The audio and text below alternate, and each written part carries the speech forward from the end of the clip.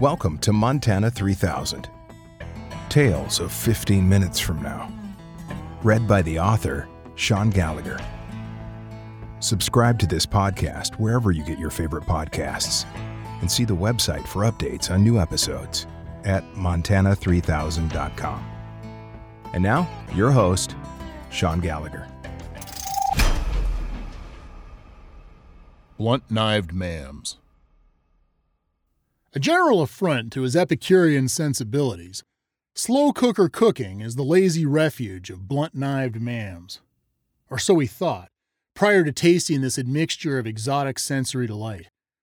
The marriage of color and texture, the warm spiced smell, the unctuous yet chewy graveled mouthfeel, not to mention the explosion of flavor. Never in his life has Jimmy Thibodeau tasted anything so sublime as the crock-served amuse-gueule upon which he now unrestrainedly sets himself. "Who made this?" he purrs quietly to Carol, as he grabs yet another baguette slice and dunks it greedily into the bubbling pot, not even caring that he's in up past the first knuckle. "I did," she perks happily, enjoying Jimmy's enjoyment. "I call it Carol's Queso. It's a family favorite. I usually make it with sausage, but this time I used ground elk. Hank pulled a tag last season." Jimmy stuffs in the entire cheese-slopped slice, then says before chewing, "It's amazing. Not too spicy, just right. I'll get you the recipe. I like to experiment with heat. Sometimes I use jalapenos. This time I tried." Next to Jimmy and Carol, half listening but not participating, stands Dexter Ambrose, adolescent toxicity claims associate and 2-year cubicle mate of Tammy LaFont, Meditech's Customer Complaints Division Woman of the Hour. Having had a large breakfast, Dexter, despite the enticing potluck laid out before him, limits his noshing to a deviled egg, a few carrot sticks, a peanut butter brownie, and 2 snickerdoodles. Overhearing Carol's dip so enthusiastically panegized, he also resolves to try the queso, as soon as finger-licking Jimmy gets out of the way. Competing for Dexter's attention with Carol's soliloquy on the merits of roasted versus unroasted hatch chilies is the memory of a long-ago conversation he and Tammy once had over the top of their cubicle divider. One of the charms of sharing intimate workspace with another is that you get to hear half of all the details of their calls, when not on one of your own. Tammy was coming off an animated exchange with a caller who was wrapped around the axle about a cancer diagnosis and its presumed connection to the cadmium content of the recently recalled Meditech's ZR4000 Hyperlight Thought Drive. As the company's first line of defense, Tammy's job is to take the call, log the complaint, and forward the details to tort prevention, a sizable department housed off campus a few miles away in the Meditech's East Annex near Liversburg. If you can detach yourself from the calls and don't mind getting yelled at, it's an easy job. Tammy can and doesn't, and so for her, it is. "Jill has put me in a tight spot," Dexter remembers Tammy saying as she popped her head over the divider like a gopher, picking up the thread of their conversation from an hour ago. Her cancer call entirely forgotten as soon as the particulars were keyed in and the connection cut. "She wants me to keep quiet about a thing, and I'm not sure I should." Dexter knew that response was neither expected nor required, so he held his tongue. And after a quick glance around the office bay to ensure no one was listening, she continued. "Apparently, Jill's mom has come down with a touch of the chlamydia." She dramatically lowers her voice at the word chlamydia, and Dexter inwardly stifles a giggle, but his visage reveals nothing. Tammy continues.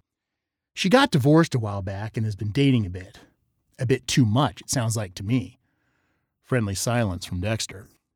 "Of course, Jill is horrified and doesn't want anyone to know, but I just don't think a thing like that can be kept a secret. It's none of my business what Jill's mom does, and of course I'm not going to say anything to anyone, but now she's putting out germs to unsuspecting others, and I don't think that's right. If the word gets out, she has no one to blame but herself. Like I always say, you reap what you show." More smiling silence from Dexter. "Karma always wins in the end. That's another thing I say." As Dexter reminisces on the unfortunate lot of Jill's mom, all the while inching closer to the purling vat of Carol's queso, across the room, Victor Ramirez, Meditech's Vice President of Malfeasance and Resolution, is eulogizing soon-to-be retiring Tammy, who stands beaming by his side, alternately blushing and nodding at Vic's flatteries, and laughing in all the right places. His hand rests lightly on her shoulder. One of the keys to doing this job well is keeping and using your head when things get hot. And no one does it better than Tammy here, Victor is saying. His hand moves to her forearm. I remember happening by her pod one day when she was fielding a particularly nasty call. Had to do with a kid having his eye put out. I think it was blunt trauma from a first-gen virtual immersion helmet. Some of you here remember the headaches those things gave us. Laugh groans from around the room. It was actually a laser injury from the helmet's high-res visor, Vic, Tammy corrects. Oh yeah, that's right. Anyhow, the call went south fast and had real level 5 potential, but Tammy stayed cool. Without giving anything away, she quietly live loops one of the TortPrev guys, then flips her auto scripter to manual and lets the lawyer drive. With his help, Tammy steers the conversation around to an admission that the user instructions were received by audio playback off a handheld and not uploaded to a local hard drive, per the disclaimer. Tammy even got the mother to admit that when the kid got hurt, in a rush to get to the hospital, she didn't properly power down the unit before she left the house. The whole thing was recorded and gave the litigation team enough daylight to settle quickly and prevent a full-blown product malfunction case. It was beautiful. Playful cheers, claps, and even a joking huzzah pop up around the room. And that's just one example. In 20 years of service, she's got a million of them. No one's going to miss you more than me, Tam. Thanks for everything. He's now holding her hand in both of his. Her eyes are soft.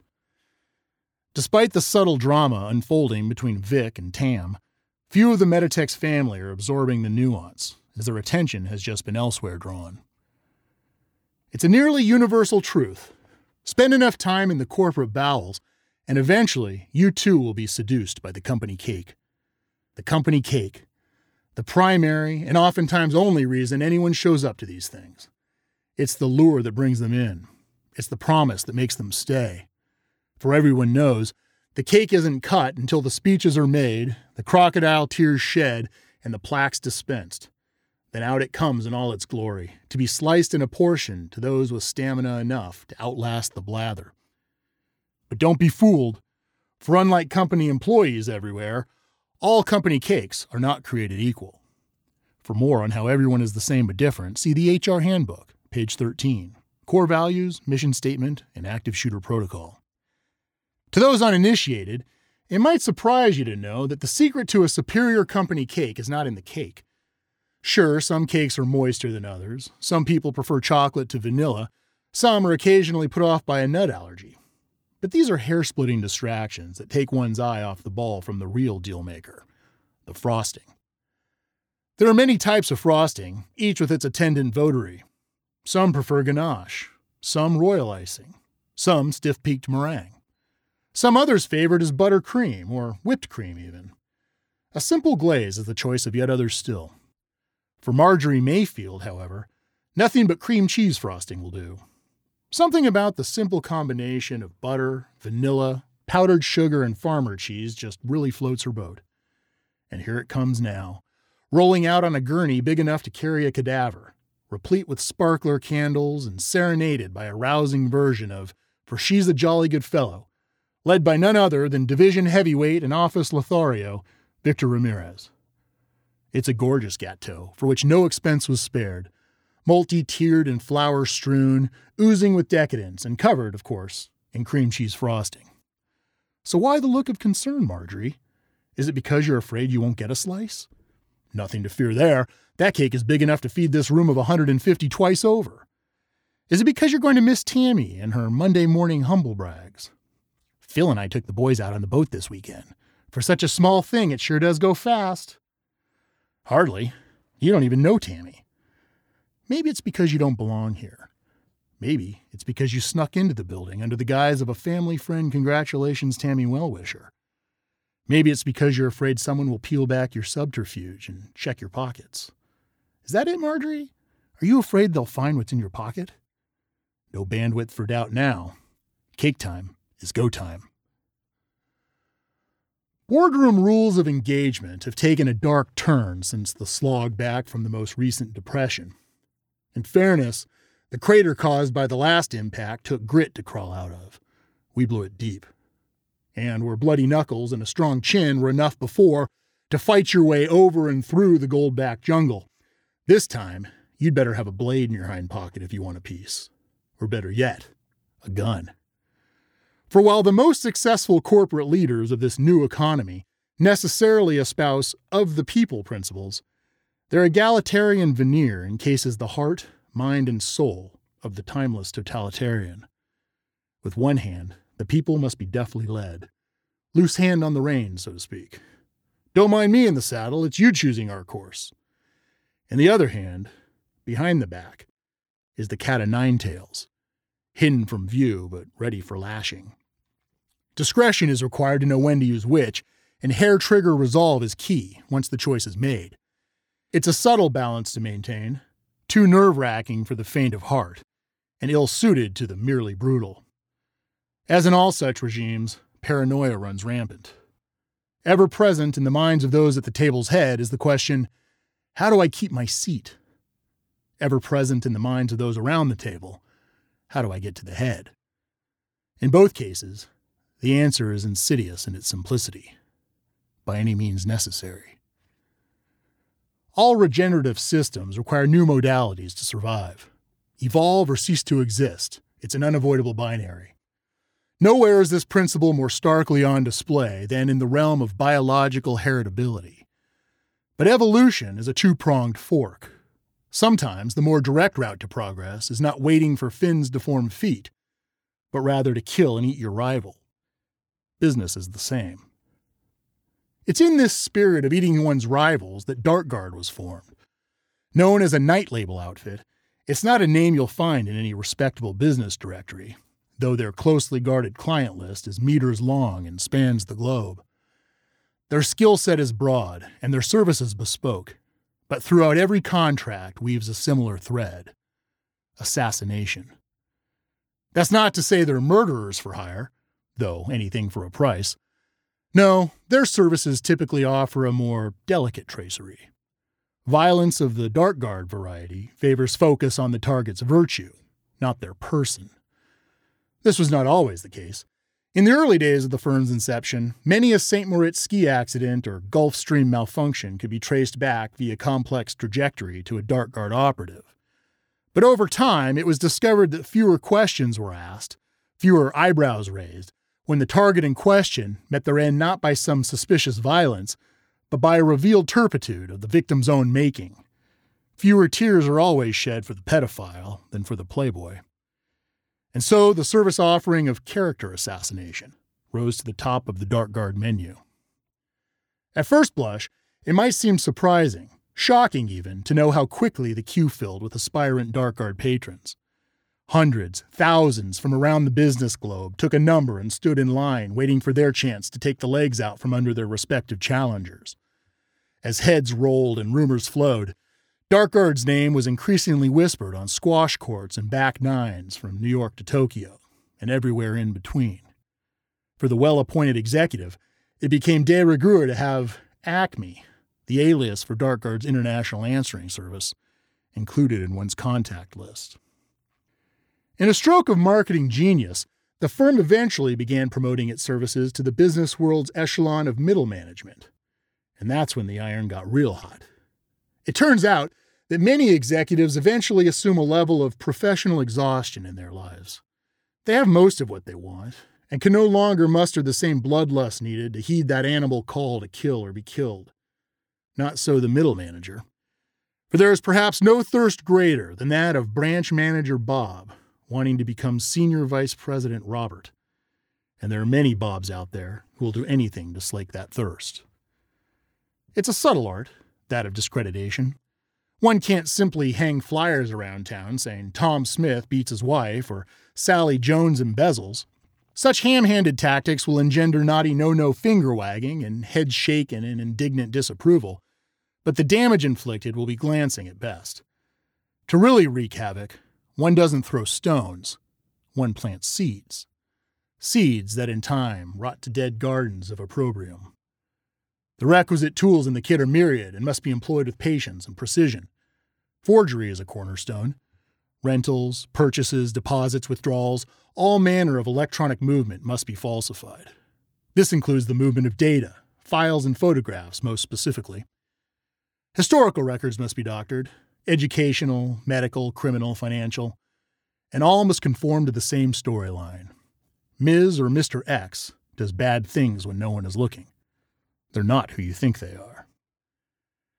It's not just placement of data that must be attended to, however. Covering one's tracks is equally critical in this age of digital forensics. Every byte must be intentionally placed and accounted for, lest the discreditor be discredited and the mark made a martyr. Every single byte. It's a resource-heavy enterprise, DarkGuard, employing many of the world's most gifted coders, hackers, programmers, and digital sharpshooters. A team of geniuses to rival any company in the world. But the creme de la creme of DarkGuard's impressive stable is not to be found in the labyrinthine corridors of its undisclosed location, but on the front lines of the world's business battlefield. For the company's truest shadow walkers, its ninjas, are the droppers. Digital evidence is condemning, and many a competitor of the wrong person has been marched before the corporate and social firing squad via the path of counterfeit files and sham communiques. But the true coup de grace, that finishing round at the back of the head, is always best delivered by physical, tactile proof. Crumpled Polaroids, lipstick-smudged collars, errant ATM receipts, these are the fate sealers of the unwitting damned.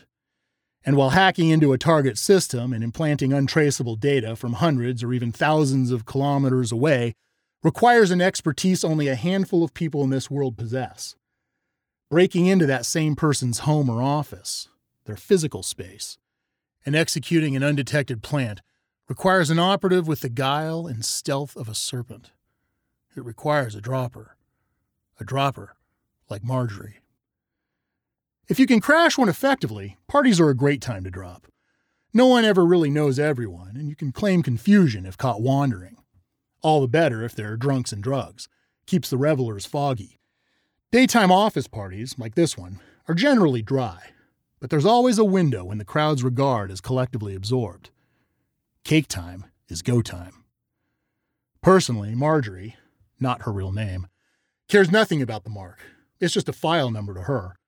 Professionally, however, Marjorie cares very much about the details and knows nearly everything there is to know about Yumi Tan, president of the Meditex Media Steerage Division. Marjorie's Yumi file includes such specifics as her family background, her finances, her proclivities, her aversions, her medical history, her spending habits, her social habits, and her eating habits, to name a few.